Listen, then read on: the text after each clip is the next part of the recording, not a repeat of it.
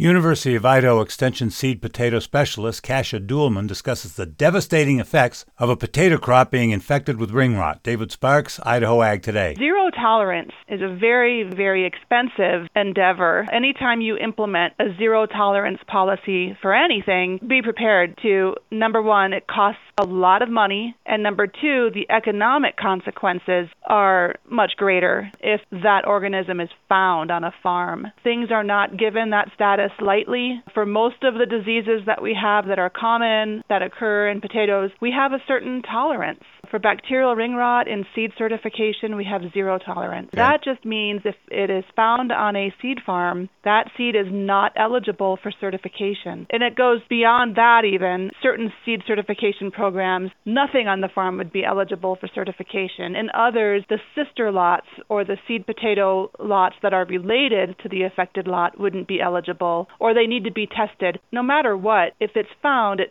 triggers an incredible amount of testing to find out where it is on a farm, which lots are affected. So regardless of what the certification program requires, if it's found, it triggers an intense amount of testing and trying to figure out where it came from in some cases. It's a very difficult disease for a grower to encounter. Which means maintaining incredible vigilance on the part of the grower. David Sparks, Ag Information Network.